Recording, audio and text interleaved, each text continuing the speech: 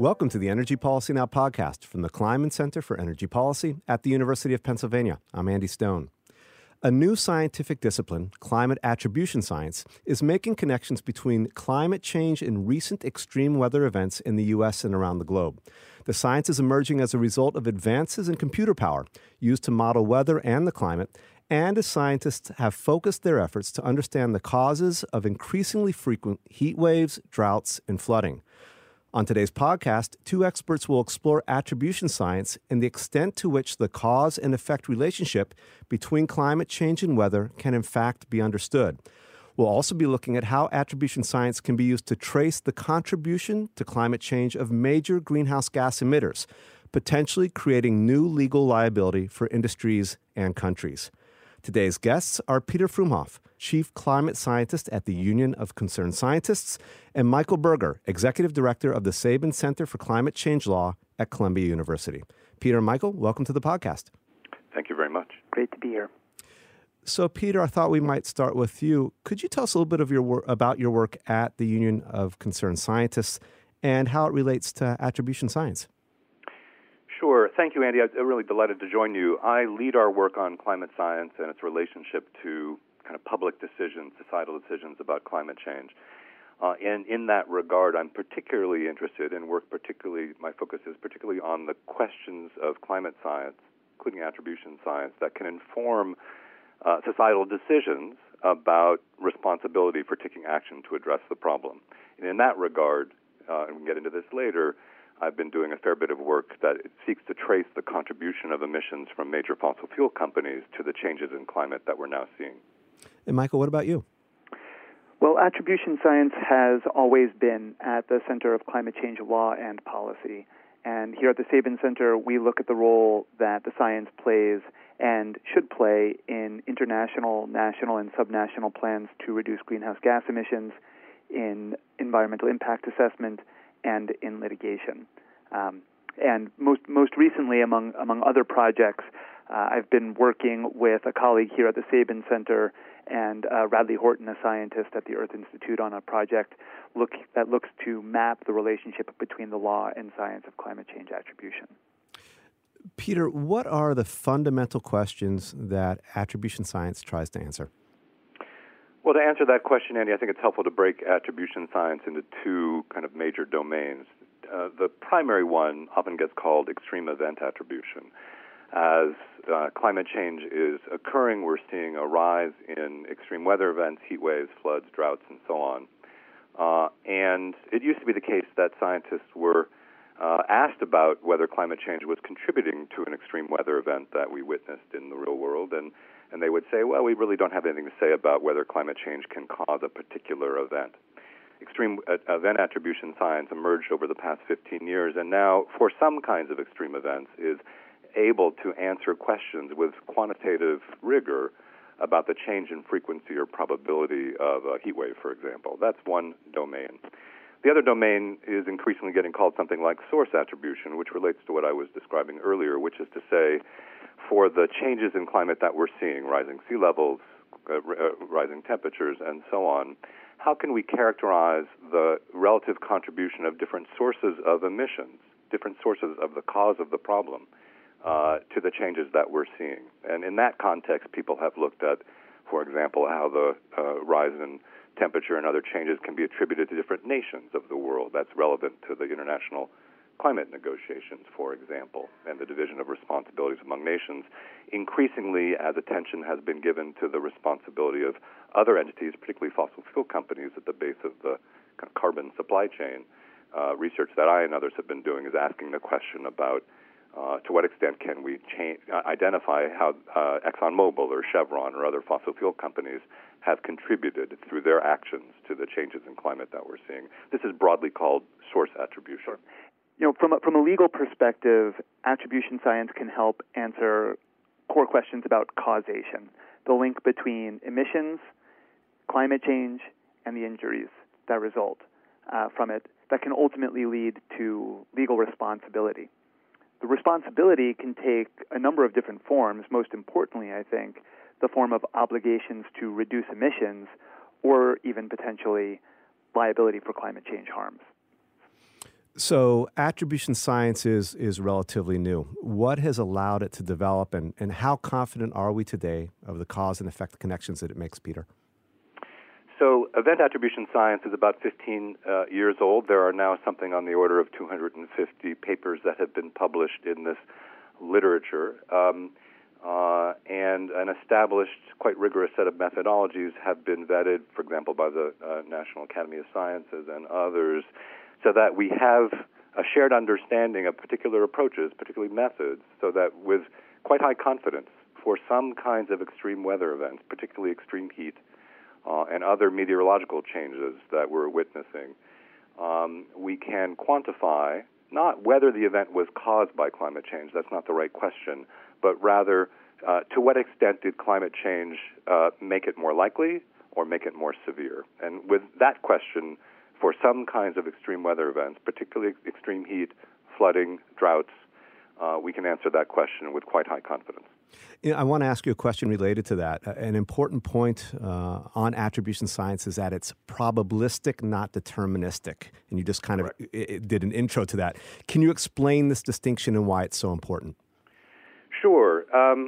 Well, think of an analogy of a baseball player who is using steroid drugs, right? So a baseball player might hit a certain number of home runs per year. With steroid drugs, if he chooses to use them, he might increase that number of home runs.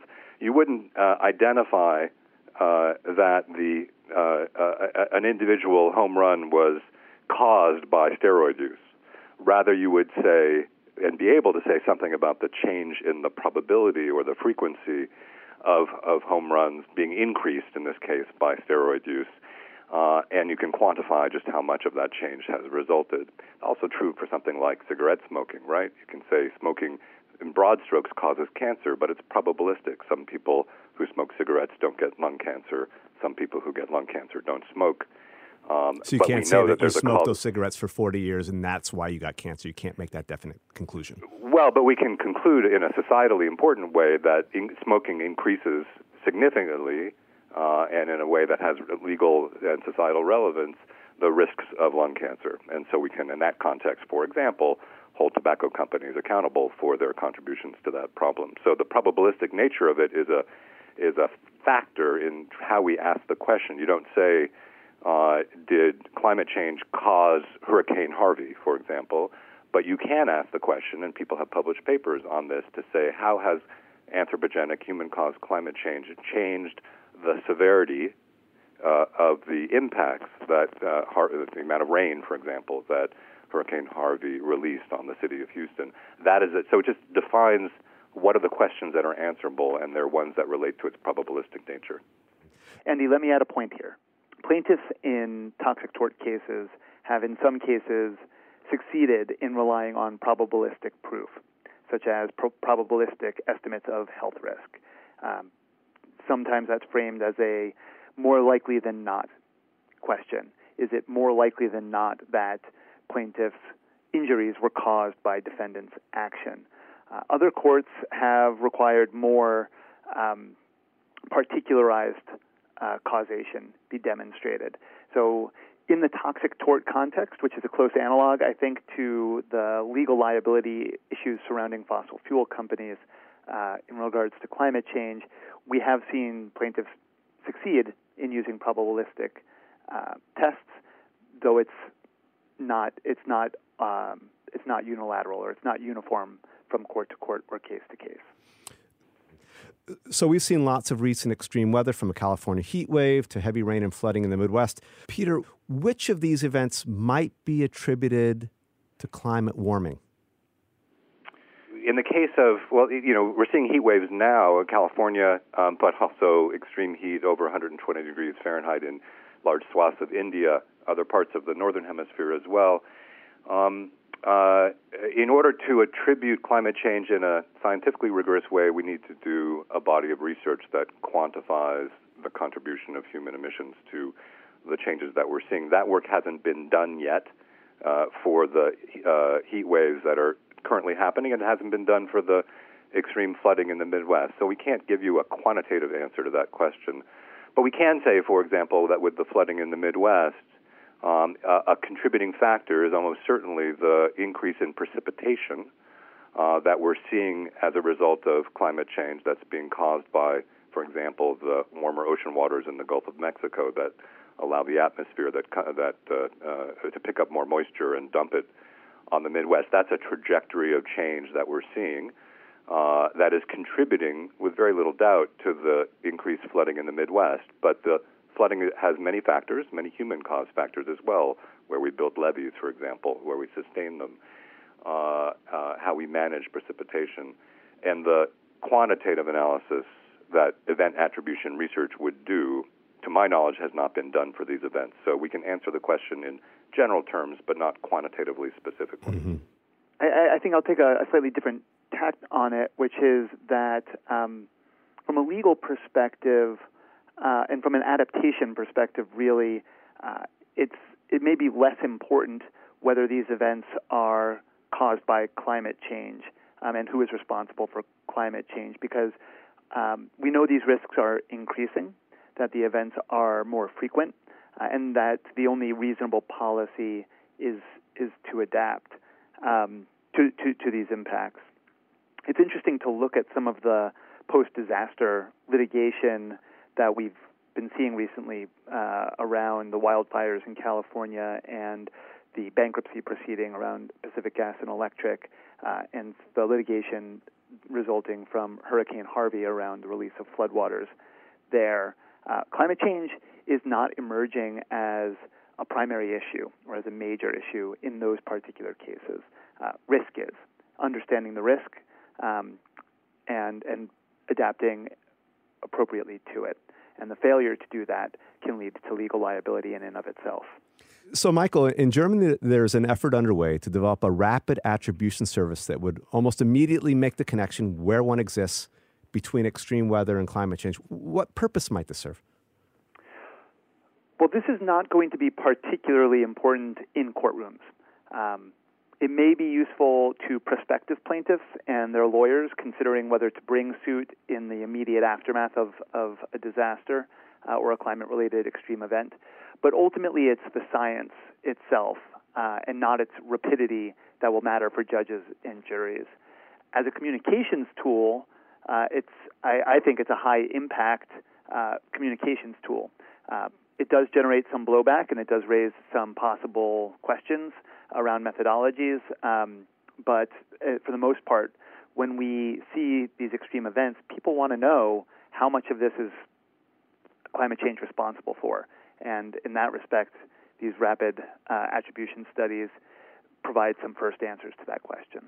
Yeah, let me add a point there, Andy, if I may. I agree with what Michael just said. I just wanted to emphasize that as the science and methodologies of attribution, extreme event attribution, mature, the capacity to do rigorous, rapid response attribution studies increases. We're not entirely there yet, but the peer review process that's so important for science can be established for the methodology and then applied in particular cases in a more rapid form, reducing the need in order to inform public understanding, as Michael was highlighting, of needing to wait for all of the contingencies and of timing related to peer-reviewed science to be able to put information out relatively rapidly to inform public dialogue at a moment in which people are paying attention, in order to not only raise awareness about climate change, but to help encourage conversations that relate to preparations for extreme weather events that are worsening as a result of climate change in some cases, and that can often happen motivated by an event, for better or worse, than by a longer-term conversation informed by subsequent research. So that ability, Peter, to draw the direct connection, is that going to be important in preparing for future extreme weather events? I think it's going to be important for strengthening the capacity of constituencies in a variety of communities to have conversations about climate change in real time, so that it doesn't get dismissed or overstated, but that there's science that gets taken up in the media and appropriately used to inform dialogues in real time in the context of the aftermath of an extreme event where people are truly paying attention to how do we both address the problem currently, but also how do we prepare for the next time this might come around. So as you both have mentioned, attribution science might be used to draw cause and effect connections between climate change and the activities that are driving it. And this is important because attribution science might be used to inform legal liability for climate damages, again, as we've been talking about. And to this point, Peter, you co-authored a paper that traced 2/3 of total historic industrial greenhouse gas emissions to 90 companies, primarily in the fossil fuel industry. Can you talk about the key findings and connections drawn from that research?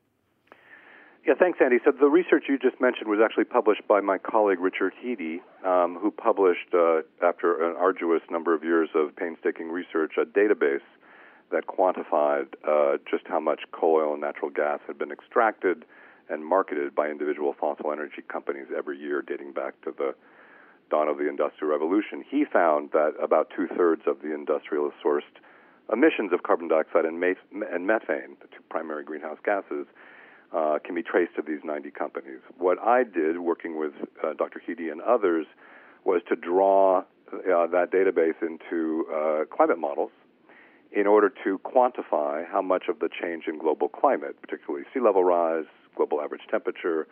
We're now about to produce work looking at ocean acidification, can be traced to the emissions from the products of ExxonMobil, Chevron, and other major fossil fuel companies. Again, this is intended to inform dialogue, including but not limited to, I want to say, legal dialogue about responsibility of companies. Science doesn't determine responsibility. It clearly can be, though, a contribution to conversations and legal and societal decisions about responsibility. There are lawsuits that are now being taken up that cite this research in a variety of jurisdictions in the U.S. Seeking damages that I know Michael might speak to. But, of course, there are other ways, whether it be through divestment campaigns or investment decisions by shareholders or public policies more broadly, that questions of company responsibility for the damages that their products have contributed to can be taken up. And so it's our hope and our intent to ensure that this kind of science, with other pieces of information informing discussions as well, is useful to, the pressing decision about who takes responsibility for the damages we're now seeing.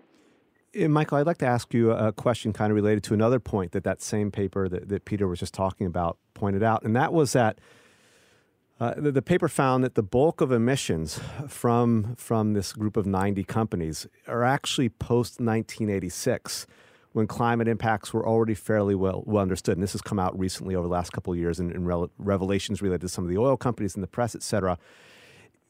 Given that, and given that knowledge that there is a link between emissions, or there has been a link between emissions and climate change for quite some time, what are the possible legal implications that come out of this in a very direct sense? So I'll take a quick step backwards before coming directly to that question. In thinking broadly about the legal implications of attribution science, you can look at detection and attribution science writ large, which can tie global phenomena like sea level rise, global temperature increases, ocean acidification directly to climate change. And some of the lawsuits that we're seeing are focusing on ocean warming and sea level rise and not on extreme events. Extreme event attribution can relate specific harms from extreme events to climate change and therefore create the conditions. Both of these really create the conditions for assigning blame, right? These climatic changes, temperatures, sea level rise, increasing intensity and frequency of extreme events, particular extreme events, these aren't just natural disasters anymore. These are disasters that are caused by human activity. And that's where the source attribution comes in. That's where the studies that Peter was just talking about sort of come in. And what these do is they identify bad actors. They put people on the hook, or they put companies potentially on the hook for these injuries that are resulting. The 1986 line in the sand it is important because, 30 years ago we were at a point when if we had started to take action as a global society to address climate change, things would be a lot different now. And we would be on a much firmer course towards limiting global warming to 1.5 degrees or potentially even lower. But instead, we're on a business-as-usual trajectory towards catastrophe. And the fact that these companies knowingly engaged in these activities and that they undertook what was clearly a coordinated disinformation campaign to obscure public understanding should weigh heavily in favor of holding them to account. Now, in the courtroom, the fact that they knowingly did these things does matter. Whether it'll be enough to overcome all the legal obstacles standing between this moment and legal liability remains to be seen. Well, I want to ask another question on that. Does attribution science serve, in a sense, does it provide legal evidence that wasn't there before? Yes, in a sense it does. I mean, ultimately, if plaintiffs in the lawsuits that cities, counties, professional associations have filed against fossil fuel companies here in the United States, as Peter mentioned, they do cite to Rick Heady's study and to Peter's study to make the connection between the activities these companies engaged in and the injuries that they're complaining about. It's not quite evidence yet because they're not in an evidentiary phase. But if these cases do move to trial and they do move to an evidentiary phase, then I expect that these studies and other ones will come forward, and that there will ultimately be something of a battle of the experts between the plaintiffs' experts and the defendants' experts about what are the best methodologies, what are the how much blame really can be assigned to these particular defendants, and so forth and so on. So it sounds like we're going to see more of this in legal circles going forward, it sounds like. Yes, we're certainly not at the end of the road in these lawsuits. There are more than a dozen lawsuits that have been filed just in the United States, and there are lawsuits that have been filed internationally as well. And we're at an early stage in all of those cases, I would say. Michael, you co-authored a report on climate change litigation for the United Nations Environment Program. I think it was in 2017. And that report called climate change a super wicked policy problem. And you wrote that one of the reasons this is so is that no institution, and this is a quote, no institution has legal jurisdiction and authority aligned with the scope of the problem. Can you tell us about this challenge and why it potentially complicates litigation relating to climate change? Well, ultimately, the causes of climate change are global. And there is no global government. There is the United Nations, of course, and there is the International Court of Justice. But these entities don't have sovereign authority over individual nations. So countries can be subject to the jurisdiction of the ICJ if they so choose in particular cases. But one suspects that if the United States were sued about climate change at the ICJ, that they would not agree to that. So there is no court and there is no government that is authorized or empowered to fully hold domain over all of the sources of climate change. And the Paris Agreement reflects that reality in the way that it calls for a bottom-up approach to national commitments to dealing with climate change. What does this all mean for litigation? Without question, the fact that climate change is caused by all of the sources of greenhouse gas emissions from around the world poses both a conceptual block and potentially legal block to plaintiffs seeking to have their claims heard in court. I think that it's an issue that's being worked out frequently in the courtrooms right now, whether the sheer number of actors involved, the sheer number of contributors to the climate change problem, and the multi-jurisdictional, transnational, global nature of the problem means that courts have a much more limited role. At this point, again, I would say that we're still in an early stage. and the courts have not firmly settled on exactly what kind of limits the global nature of climate change poses for courts. Peter, let me ask you a question related to that. Does the Paris Climate Accord, in a sense, provide a benchmark against which to judge a country's climate performance, and then by extension set the stage for citizenry, for example, to say we are not working adequately towards our mitigation goals, and then thus kind of set a foundation upon which to litigate? I mean, I know this is a question maybe for Michael, but I just wanted to get your opinion on this one as well. Well, let me answer the question through a science lens, and perhaps Michael will then speak to it the legal lens. There are certainly legal proceedings that have been moving forward in various countries, building off the Paris Agreement commitments to seek to hold nations accountable for not meeting their contributions yet, for example, to the goals of the Paris Agreement. And there are also nascent provisions in the Paris Agreement that are difficult to formalize into meaningful action around loss and damage. That is to say, how do we account for and identify responsible parties for paying for the cost of climate change, particularly in the most climate vulnerable nations where climate change is having the greatest harm, where the capacity for adaptation and addition for mitigation is more limited.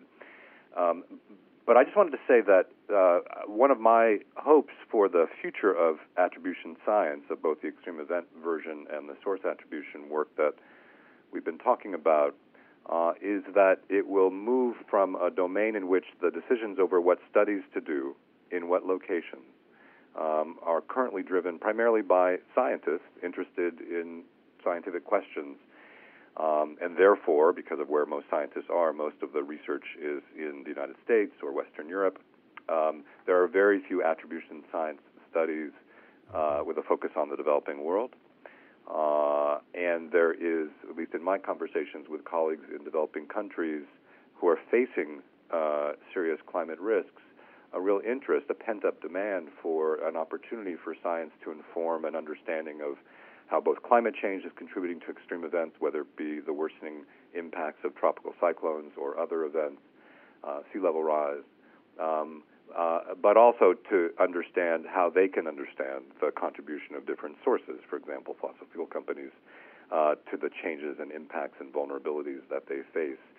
And so I think there needs to be a movement in attribution science from something that is broadly, how shall we call this, supply-driven by scientists, to more demand-driven by constituencies, including in the legal sphere, but also nations and communities who are interested in understanding how to prepare for changes, but don't have access to science to inform those conversations in their nations, in their communities, because science is not set up in a process that enables that. And so that doesn't really answer the question about the Paris Agreement per se, but it is a direction that we need to go in order for this conversation about science informing questions of responsibility around climate change to move out of what is primarily a industrialized country, U.S. and Western European-centric frame, to one that is more global. Michael, what's the kind of the more legal side on this one? So I guess there are a few things. On loss and damage, loss and damage has been a sticking point in climate negotiations since they began. And the possibility of for instance, a small island state going to court to seek compensation for the damages that that country is suffering as a result of climate change has long been there, the idea, and it's been discussed at various points. But we still haven't seen it. That's not to say we won't see it. And if we do see a lawsuit filed in some court or another seeking compensation from the United States, the European Union, Japan, China, Russia, Brazil, Saudi Arabia, others, then attribution science will absolutely be a key part of that case. As far as the Paris Agreement goes, what the Paris Agreement means outside of the United States is different than what it means inside the United States. Even setting aside the big, hullabaloo around Trump's announced withdrawal from the Paris Agreement, courts may be inclined to interpret the Paris Agreement as an executive agreement rather than as a treaty, and therefore having less legal stature within the United States. Outside the U.S., we have already seen plaintiffs and petitioners, citizen groups and environmental groups, and individual citizens going to court to challenge the ambition of their national governments and claiming, in essence, that what their governments have pledged to do is simply not enough because it's not consistent with the temperature limitation goals of the Paris Agreement. And in a couple of instances, we have seen courts explicitly refer to the Paris Agreement as the appropriate benchmark in cases in Colombia and Australia, among others.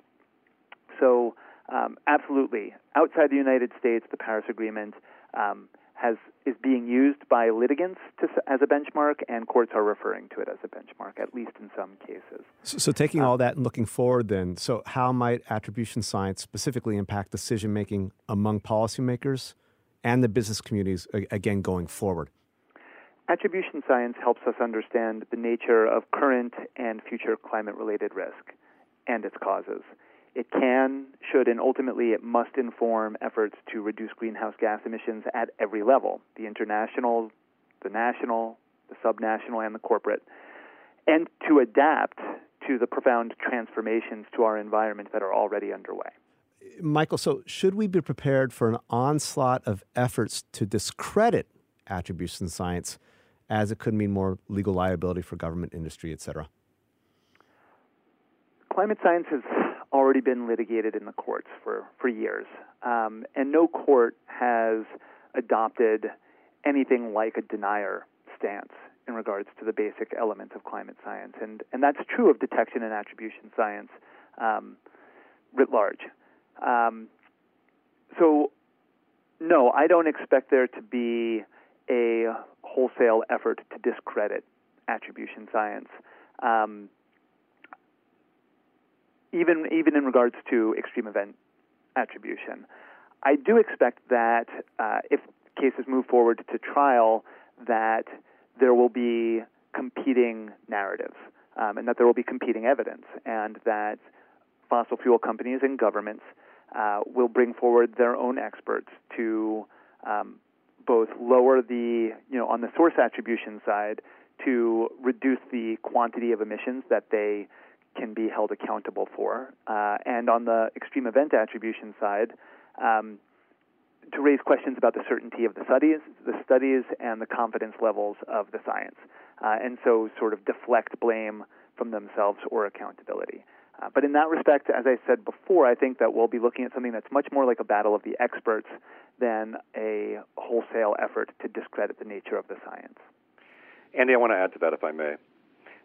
With respect to the source attribution work that I've been doing together with several colleagues to characterize the contribution of emissions traced from fossil fuel companies to changes in climate, this work has been out and published now for several years, and I've not seen any efforts to discredit the fundamental methodologies. But we are beginning to see from some of the fossil fuel companies language about responsibility for emissions that can be seen as discrediting the outcomes or the conclusions of these studies. So, for example, we're seeing some language from companies where they are talking about responsibility for emissions on the part of the companies being restricted to emissions associated with the extraction and refining of their products, referring to the emissions from their marketed products, that is to say the coal, oil, and natural gas that they sell, as, and I'll put this in air quotes, customer emissions. That is, so our analyses treat emissions across the whole supply chain from fossil fuel companies as allocatable to the companies themselves, that they're responsible for the for those emissions. And that pushback or that language about customer emissions, I think, can be reasonably interpreted as a intent to shift the narrative, so that they would be limited to what is essentially 1/10 of the total emissions associated with the refining and marketing of their products. obviously that this is not a scientific question. It's an ethical and societal question about who takes responsibility, who's held responsible for emissions across the supply chain. I would argue that there's a strong case that companies should be held responsible for the emissions of the products that they marketed while knowing, since the mid-1980s, as you highlighted, of the climate risks of their products. But again, I think this is something that, should these cases come to court, we might see a ramp-up of that sort of narrative. Well, Michael and Peter, let me ask you one final question here related to what we've just been talking about, and that's it. Investors are increasingly demanding disclosure and transparency on corporate risk stemming from climate change. Are investors taking note of attribution science as they evaluate the risks they see specifically related to any given company? So, absolutely. Investors, insurers, banks, the financial sector is seeking to better understand the risk that climate change poses to companies in multiple respects, including the physical risks that climate change poses to operations and supply chains, the regulatory risk that the possibility of more stringent regulations might pose to a company's performance and viability, and legal risk, liability risk, the risk that companies may be held responsible for payment of damages or compensation for the impacts of climate change. I agree with that. I would just add, if I may, Andy, that we're at a fairly early stage with respect to shareholders holding companies, in this case fossil fuel companies, accountable for climate risks. There have been a number of shareholder resolutions, some that have surprisingly passed, including at ExxonMobil over the past couple of years, requiring companies to issue 2-degree reports identifying how they will align their business model with the temperature goals of the Paris Agreement. Companies have subsequently produced reports, several of them now, intending to respond to those shareholder expectations. And what we've been seeing in the kind of initial rollout of such reports is that companies are often talking about a 2-degree report, but only, again, referring to their emissions associated with the extraction and refining of their products. They never actually get to the point of saying how will their emissions get to net zero consistent with the Paris Agreement goals. I think there's some work to be done as shareholders move from demanding that companies respond to climate risks to having good scientific information available to them so that they can reasonably evaluate whether companies, as they issue such reports, are actually aligning their business models coherently and consistently with the Paris agreements and with the climate risks that they now, unlike several years ago when they were denying climate change, claim to support. And so there's a disconnect between the goals and the reality of whether companies are responding in a way consistent with those goals. And I think this is a space where there'll be a lot of active work, including informed by science, so that fossil fuel companies, by their shareholders, by their investors, are increasingly held responsible for moving from a business model that essentially moves us onto a 3 to 4 degree world to one that might, if we act swiftly, align with a 2-degree world.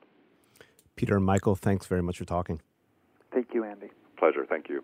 Today's guests have been Peter Frumhoff, Chief Climate Scientist with the Union of Concerned Scientists, and Michael Berger, Executive Director at the Sabin Center for Climate Change Law at Columbia University. This episode of Energy Policy Now, as well as 3 years of our archives, are available on the Kleinman Center's website. Our web address is kleinmanenergy.upenn.edu. And for new research, blogs, and events from the center, subscribe to our Twitter feed @KleinmanEnergy. Thanks for listening to Energy Policy Now, and have a great day.